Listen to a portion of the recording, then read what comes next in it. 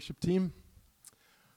We don't have a kid's story or a God question today for the kids, but before I dismiss them to go upstairs, Ray, you've got an announcement for the kids ministry. Thanks, Rick. Next Sunday, 11:30 a.m., we'll be having our year-ender party for the kids, Sunday school workers, and for the nursery workers. So the parents of the children expect maybe about an hour and a half to have them down below, and so you guys can, have an hour and a half break or so in town. But this was a reminder for the Sunday school workers, nursery workers, and then also for the parents. So we'll be doing that next Sunday at 11:30. Thanks. Thanks, Ray. All right, kids, before I dismiss you, let me pray for you as you go upstairs. God, I thank you for the kids in this congregation, and I thank you for the way that they have much to teach us bigger ones on what it means to be a child of God, on what it means to trust and follow you. I pray that you would bless them as they go upstairs and learn today, that you would be with the teachers and be with them and with us as we hear your word. In Jesus' name, amen. All right, kids, you can meet your teachers in the back. And here we go. So this week I got to take a few days off. We wrapped up our youth programming last week, and so this week I took a few days off, and one of my sisters and her family came up to visit. They have 3 girls, and this being their first time in BC, their first time in Nelson, I wanted to do something special with them, and so I booked a ziplining tour, a ziplining adventure with them. And I don't know if this is your cup of tea, but getting a bird's eye view of some of God's amazing creation and getting an adrenaline rush while you're at it, that is definitely something that makes me feel truly alive. Again, if that's not your cup of tea, I know Karis would be shaking her head. That's okay, to each their own. But I was looking forward to this experience, and in order to get that experience, I had to make a very intentional mental shift, because we are taught to not jump off of high places and to be very careful around heights because, well, gravity hurts. But in order to get that exhilarating, life-giving experience that I was so looking forward to, I had to reverse my thinking. I had to actually place all my trust in this little cable running across a canyon at 300 feet above the ground and in this harness that was holding me to it. And I had to actually physically step off of the platform in order to receive this experience that I was looking forward to. Had I not trusted, and had I not stepped off of that platform, I would not have been able to enjoy this experience. And I would have probably walked away, maybe feeling safe, but I would have felt disappointed. And in our scripture passage today, we have a similar story, only the story that we're going to read today, there's something much greater at stake than just a zipline experience. But before we read this passage, let's pray again together. God, you are the author of life, and you know our deepest desires and our deepest longings, because you are the one who made us with them. You are the good Father who knows how to give good gifts to his children. You are generous and loving, having demonstrated that love by giving your only Son to die on a cross so that we may have life. God, remind us of this truth, of your character and your love today as we hear your word. Give us ears to hear what you may have for us today, and receptive minds and hearts to what your word can do in our lives. In Jesus' name we pray, amen. So if you have your Bibles, you can open them to the Gospel of Mark, chapter 10, in verse 17. You may know this story as the rich young ruler. Mark only tells us that this was a rich man. Matthew adds that he was young, and Luke's account tells us that he was a ruler. But in any case, this story is found in all three of the Synoptic Gospels, which should tell us that we should pay special attention to it because all three writers found it very important to include.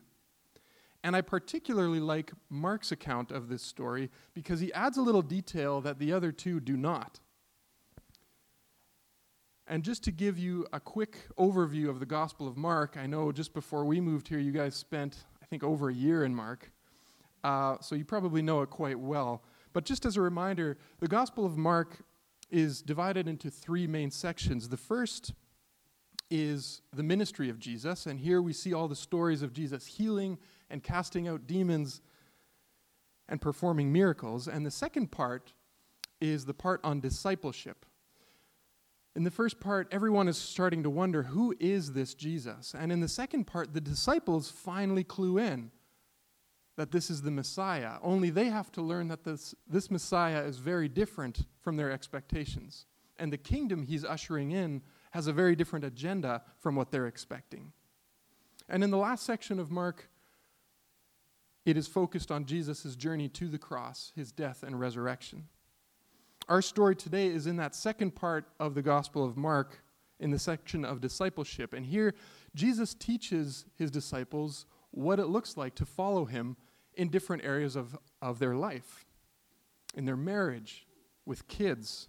And in today's story, he tells them what it looks like to follow him in the context of their possessions, of their wealth.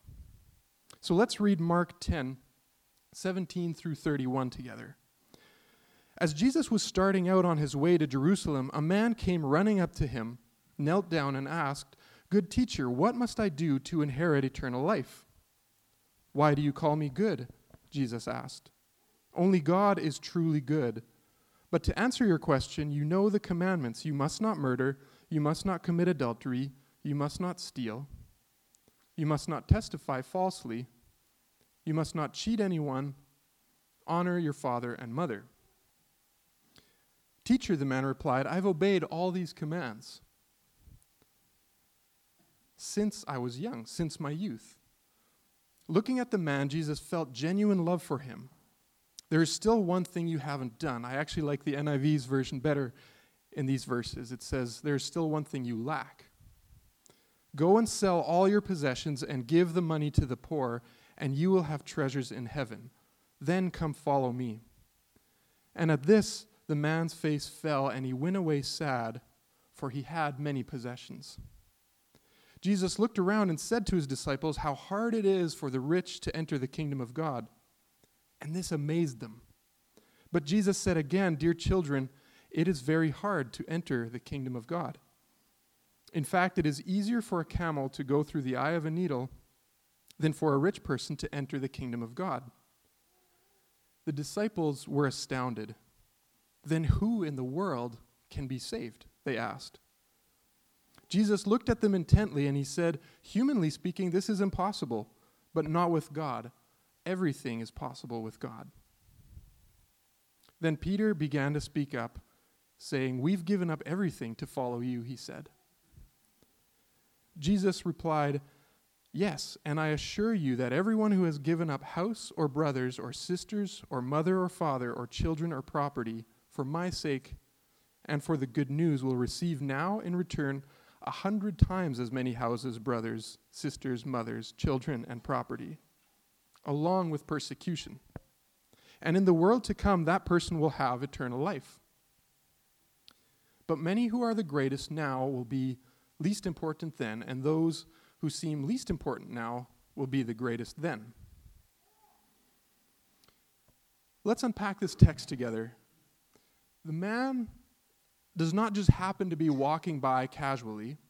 There is a sense of real urgency to his quest. Imagine the scene. Here's this wealthy young man, probably in good clothing, usually well put together, and he runs up to Jesus and falls at his knees before him and says, "Good teacher, what do I have to do to inherit eternal life?"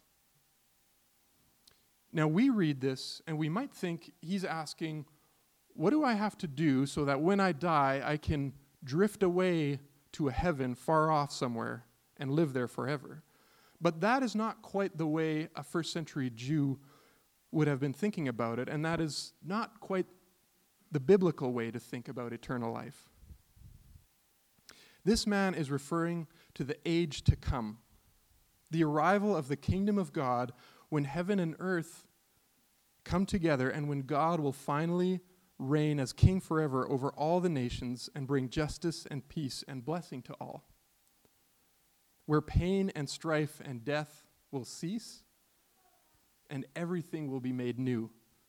This is the vision we get of heaven, of the kingdom of God in Revelation chapter 21. This is the biblical view of the good life. And the terms eternal life, salvation, the kingdom of God, the kingdom of heaven, the age to come, those are all referring to the same thing. This is the real good life that this rich man is asking about and wanting. And so the man calls Jesus good teacher. And in doing so, he was trying to initiate a very common social interaction of wordplay between two respected people. In this address of Jesus as good teacher, he would have expected Jesus to respond in a very similar way. He would have expected him to say, "Good sir, esteemed ruler, most honorable guest." The man is likely thinking that the conversation would go something like this. From one good man to another, "Can you give me any advice or tell me of any additional good deeds that I ought to do so that it will pay off in the age to come?" In other words, I know I am pretty good, but I'm not perfect. I'm humble enough to recognize I'm not perfect. Is there anything in the fine print that I might be missing? And Jesus does not play along with the social flattery and the wordplay that was expected. The man is assuming that he himself is good and that there must be something good that he can do to earn a respectable place in God's kingdom. But Jesus brings him face to face with his self-centered false assumptions. "Why do you call me good?" Jesus asked. "No one is good except for God alone." Jesus' response sends a strong message of reproof that goodness and salvation do not come from our own efforts. And so this is our first point today, and that is we can't get the good life from our own efforts. If we could be in right relationship with God on our own efforts and enter into his kingdom, it would presume that we, like God, are good. But if we truly are good, then we would wholeheartedly obey and follow his commandments and his law. And so Jesus humors the man. He says, "Okay, if you insist that there is something you want to do so that you can inherit eternal life, then let's see how you're doing. Let's see how you're doing in obeying God's commandments." In the book of Exodus, God issues 10 commandments. He actually issues a lot more, but they're summarized in 10 commandments that, if obeyed, ensure that the people of Israel would be living in right relationship with God. The first of the commandments deal with our vertical relationship with God, our duty to God, our love for God, and the last of the commandments deal with our horizontal relationships with our fellow man, our duty to love our neighbor. And I want to pause here and give you an illustration to help us understand what Jesus is accomplishing by pointing the man to these commandments.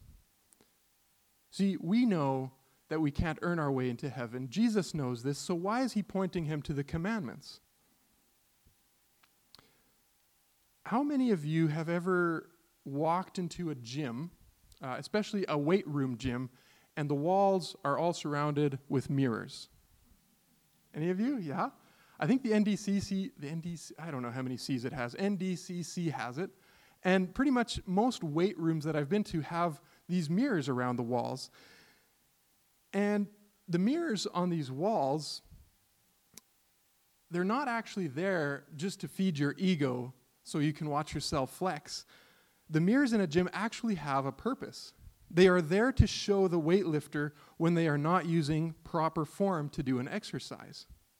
If you're not aware that you have improper form and you're messing up, you can continue in ignorance, but it's not going to be very effective. You're not going to get the results you want, and inevitably, you're going to get injured.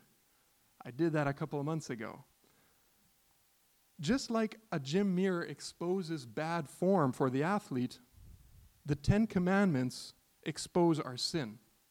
They make us aware of where we fall short of God's standard. And without them, we also live in ignorance in our pursuit of the good life. And Paul points to this in Romans chapter 7. He says, "It was the law that showed me my sin. I would never have known that coveting is wrong if the law had not said, 'You must not covet.'" And so Jesus invites the rich man to take a look in the gym mirror. He says, all right, let's look at the basics. How are you doing in your duty to your fellow neighbor? You know the commandments. You must not murder. You must not commit adultery. You must not steal.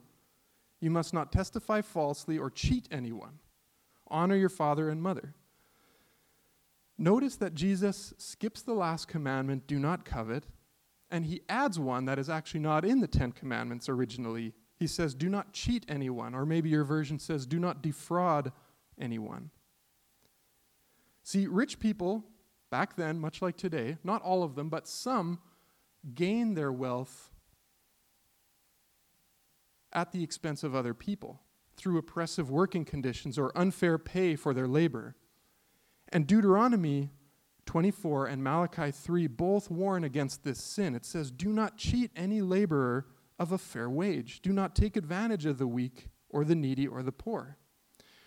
This man is rich, and so Jesus asks him, have you gotten your wealth with integrity? Have you ever cheated anyone from a fair pay? And the man replies earnestly, all these commands I have kept since my youth. I know the man is earnest because of how Jesus responds to him. It says, looking at the man, Jesus felt genuine love for him. This is the detail that only the Gospel of Mark has in this story. And it is a very crucial detail to understanding the story. The man is not a pompous, arrogant, hardened man. Yes, he thinks himself to be good. Yes, he's misguided in his understanding, which leads him to believe that he can do something to earn eternal life. But the man is sincere when he says, all these commands I have kept since my youth. Jesus sees his sincerity. He looks at the man, meaning he knows the man better than the man knows himself, and he felt genuine love for this man. Don't miss that. Because if we miss it, we can have the tendency to look at this story and think Jesus is just heaping a bunch of extra rules and unreasonable expectations on the rich. But that is not what is happening here. It is precisely because Jesus knows the man's heart and out of love that Jesus wants to expose the man's sin so that he can become aware of it, repent, and be made whole. And in a roundabout way, Jesus comes full circle on the 10 Commandments in the following verse. See, the man is good at following rules. On the outside, he's doing everything right. The commands that are visible, exterior, and all about doing, he's actually pretty good at keeping. But now Jesus holds up the other gym mirror. Let's look at it from another angle. The one that exposes what is on the inside. The one that exposes the man's vertical relationship with God. And here is where the man's sin lies. Jesus exposes the man's covetousness. Now he brings in that 10th commandment. And he comes around and includes the first 3. Idolatry. And he says, there is one thing you lack, he told him. Go and sell all your possessions and give the money to the poor, and you will have treasure in heaven. And again, this is where I like the NIV and NRSV better. It says, and come, follow me. Not then. Jesus is not heaping on more rules. He's showing this man where the real problem lies. The man needs a complete redo of his heart. Because although on the outside he's good at following rules, on the inside his heart is covetous and idolatrous. And this brings us to our second point. How do we get the good life? We cannot see Christianity and Jesus as an add-on. This man has everything going for him. He's rich, he is young, he's got his whole career in front of him. He's already got a position of prominence. He's well-liked and respected in the community. By the world's standards, this guy has it made. And by the world's standards, this guy is a good man. We would look at this kind of a man today and think the same thing that the disciples thought. God's blessings are upon this guy. He's an example to follow. If anyone is a good candidate for God's kingdom, it's this guy. The man, however, is thinking that maybe Jesus has something to add to his already pretty good life. What is one more habit I can adopt? One more principle to apply? What is that missing cherry on top of an ice cream sundae that I want to add to my already pretty good life to ensure that in the next life I have the same blessings that I have in this life? Jesus makes it clear that inheriting eternal life is not about an add-on to his life. It requires a complete redo of the heart. There's a very similar story in the Gospel of John, chapter 3, where a Pharisee named Nicodemus approaches Jesus in secret at night, and he's thinking the same thing. There's something to Jesus. Maybe he can teach me something in the way of righteousness. But Jesus won't have it. He tells the man, I tell you the truth, unless you are born again, you cannot see the kingdom of God. Unless you are born of the Spirit, you cannot see the kingdom of God. Nicodemus and the rich man can't just sprinkle a little Jesus into their religiosity. They can't just do another good deed to earn eternal life. What they need is a new heart, a complete new vantage point from which to approach life with. They need a heart that is devoted to God and his kingdom, not a heart that is devoted to the idolatry of money, self-righteous works, religious acts, or the idolatry of pursuing the American dream. So, what is the condition of the man's heart? Is it a heart that is repentant to sin and open to complete transformation? Or is it a heart ignorant of sin and set on self-centered gain? Jesus is about to find out by confronting the man with the first of the commandments. You shall not have other gods before me. You shall not worship any idols. And the word worship in Hebrew actually means serve, to be enslaved to devote considerable amount of time and energy to. You shall not worship any idols. You shall not covet. The last one. And all those commands are wrapped up in Jesus' challenge to go sell everything he has, give to the poor. But then there's also an invitation. And come follow me. At these words, the man went away grieving. The word sad doesn't quite cut it. He went away grieving because he had great wealth. Notice that this is the only time in the Gospels where someone encounters the real Jesus and they walk away grieving. And Jesus doesn't chase after him. He lets the man walk. Timothy Keller, he says this about Jesus. He says, when you encounter the real Jesus, you're always shocked. You're always going to be disturbed. When you encounter the real Jesus, you realize he demands much more than you ever thought. But he also offers far more than you ever imagined. One thing is certain: when you encounter Jesus, you cannot be indifferent. You either bow down and you follow him, or you will walk away offended. But the real Jesus will never leave you indifferent. And this leads us to our third point. We can't get the good life when there's a barrier in the way, especially when there's a barrier that we are holding on to. The man's barrier to getting the good life was his attachment to his wealth. Now, this passage makes me a little uncomfortable. Maybe it makes you uncomfortable because it has often got misinterpreted. Some have said that money and wealth are inherently evil and that all Christians should live a life of poverty.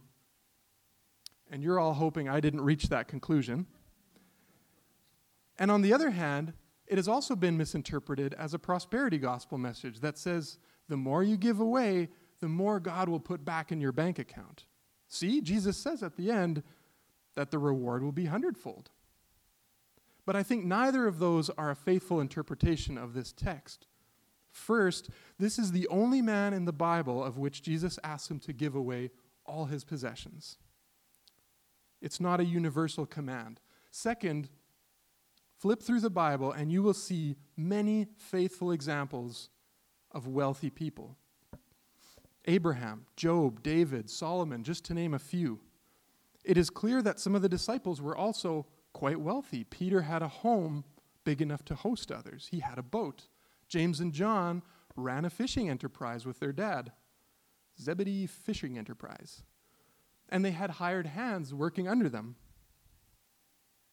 Yes, they left those possessions behind to physically journey with Jesus, but Jesus never commanded them to sell all and give to the poor.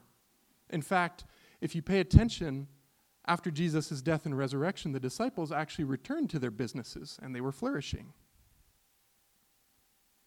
Money and wealth are not inherently evil, but the Bible also doesn't let us get away with thinking that money and wealth are completely neutral. Money is powerful and has the potential of many dangers. I like to think of money the same way that I think about fire. Fire is useful and can bring about a lot of good, right? It provides light, it provides heat, it gives us a means by which we can cook food. But fire is powerful, and it can be very dangerous if it's not attended to, if it doesn't have boundaries. BCers and Albertans know this all too well. What happens when a fire is left to itself? It can destroy entire forests. It can wipe out communities. In the same way, money can serve God's kingdom and do a lot of good, but the Bible warns us of the many dangers of money. And here is actually a list of them that you will find throughout the Bible. Pride, reliance upon riches, over-attachment to riches, greed for more riches, temptations, cares and anxieties, spiritual complacency, contempt for God, contempt for the poor, being ruled by money, loving money, trusting in money, boasting in money. All of these dangers are mentioned throughout the Bible in all of these passages listed on this slide. And in the following verses, Jesus speaks to the disciples and he says, it's incredibly hard for the rich to enter the kingdom of heaven. And he says it's easier for a camel to go through the eye of a needle than for the rich to enter the kingdom. Now, you may have heard some people say that there was this gate in Israel and it was called the eye of the needle, and if a camel would just kneel down and throw off his cargo, he could blah, blah, blah. Don't believe that.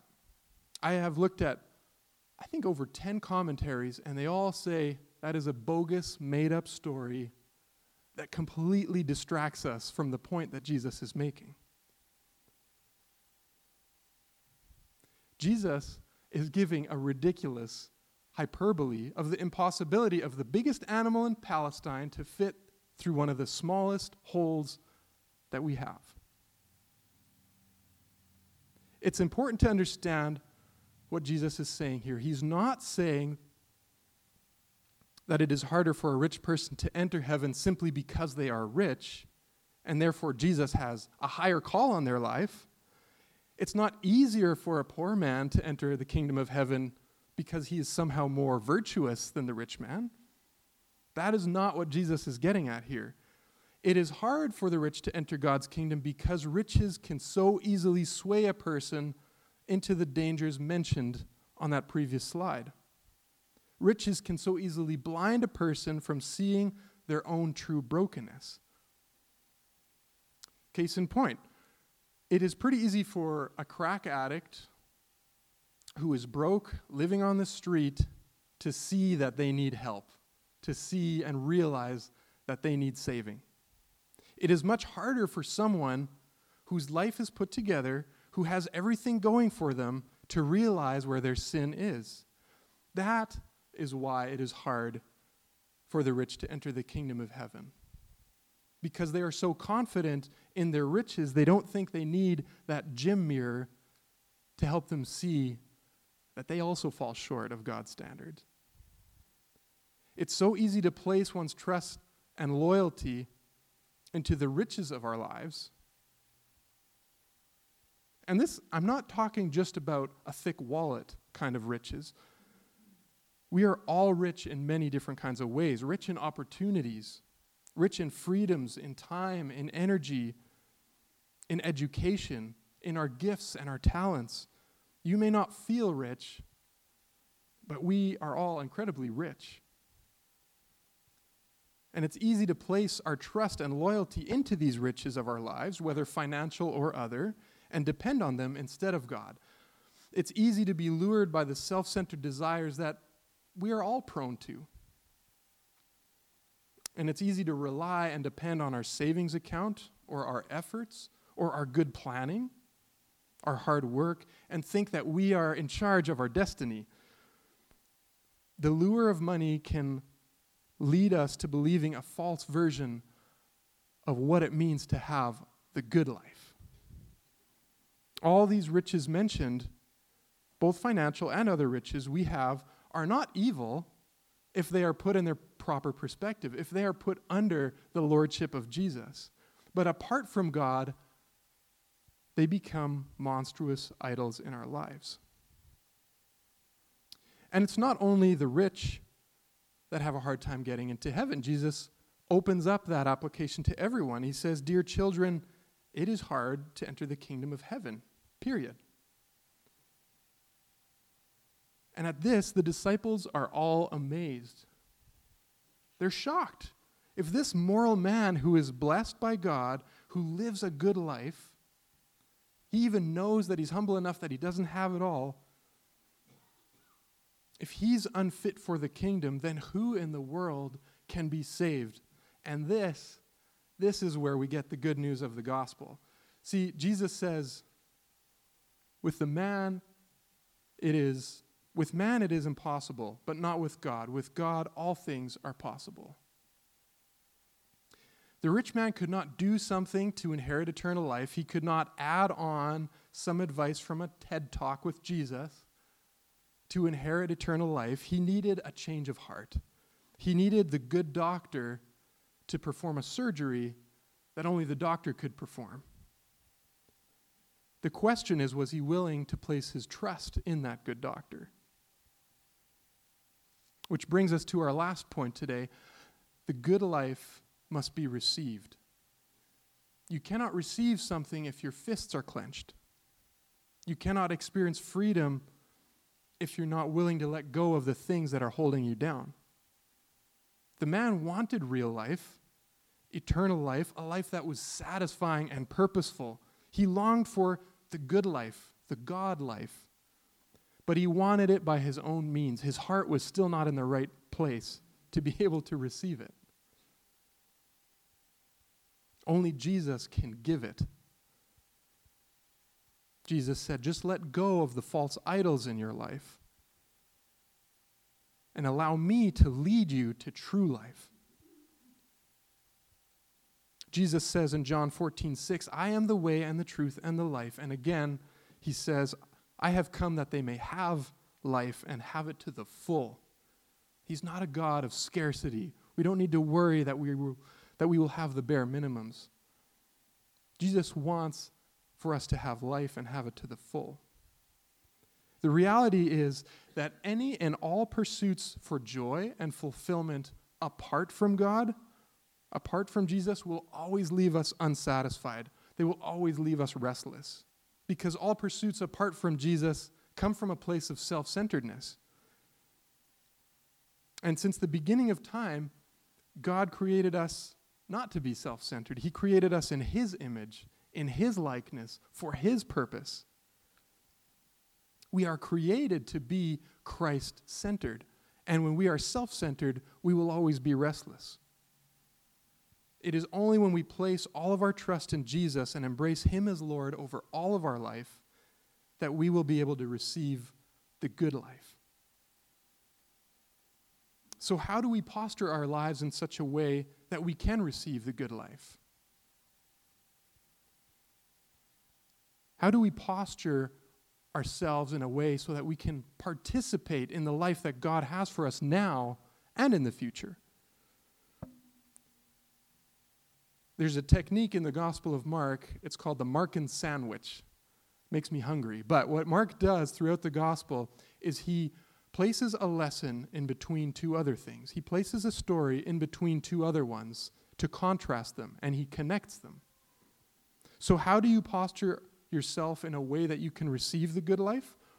Well, the top part, the bread of this Markan sandwich, comes right before our story, and Jesus is talking about children. He contrasts the rich man with the children. The rich man could not enter eternal life because he could not let go of his trust in wealth. But Jesus says that the kingdom of God belongs to the little children, and that we must become like them if we want to inherit the kingdom.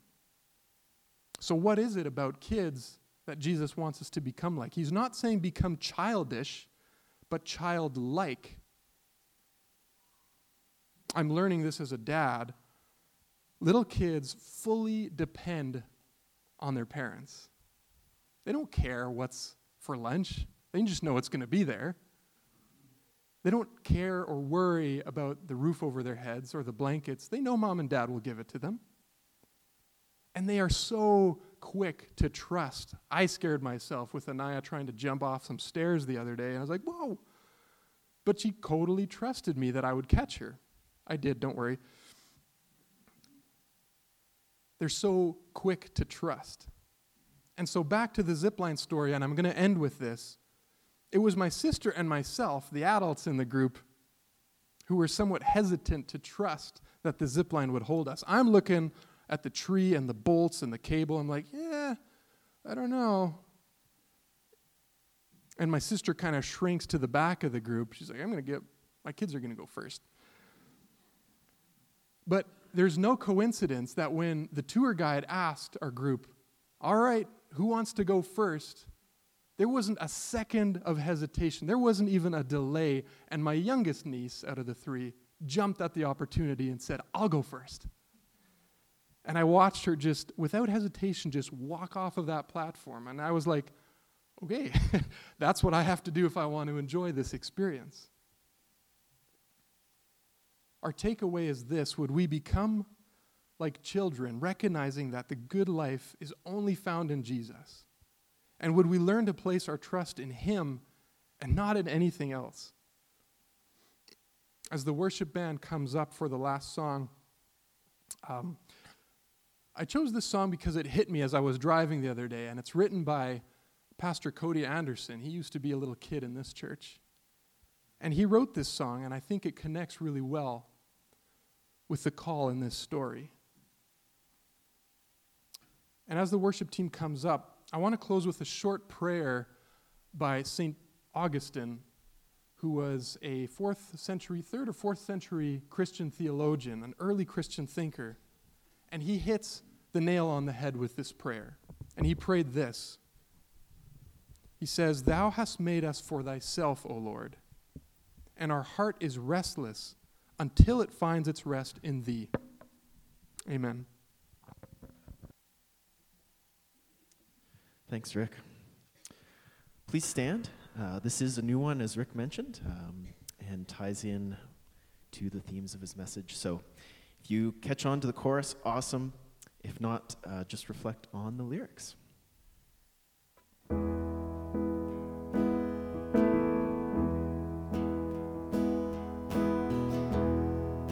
Standing here on holy ground, the place of amazing grace is found. My heart and flesh, it all cries out to the living God.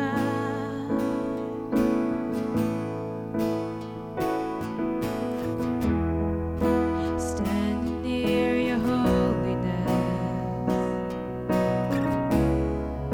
my heart and heart I must confess, it longs for the righteousness, for the living God. With all my heart, with all my soul, with all my strength, I love you, Lord, and every part of me I give it all that I might live for you.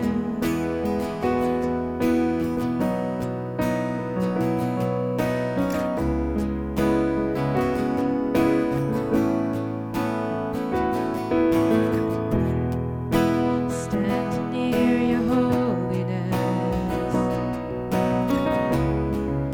my heart and heart I must confess, it longs for the righteousness, for the living God.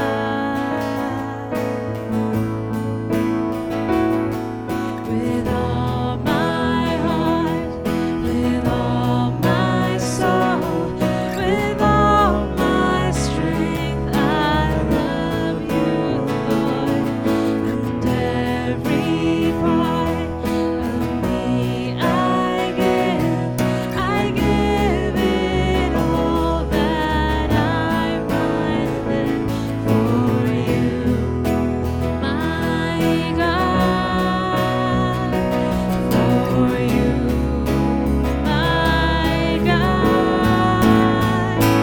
Even if all those around me should leave, I'll still follow you and carry my cross. For you alone have words of life. You are faithful, God. Even if all those around me should leave, I'll still follow you and carry my cross. For you alone have words of life. You are faithful, God. You are faithful,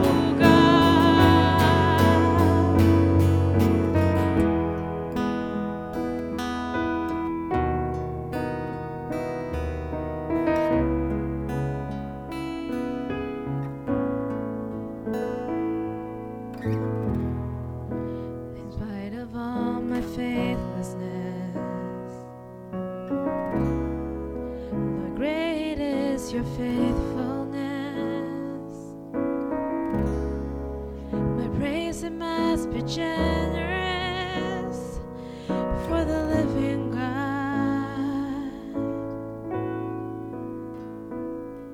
With all my heart, with all my soul, with all my strength, I love you, Lord, and every part of me I give it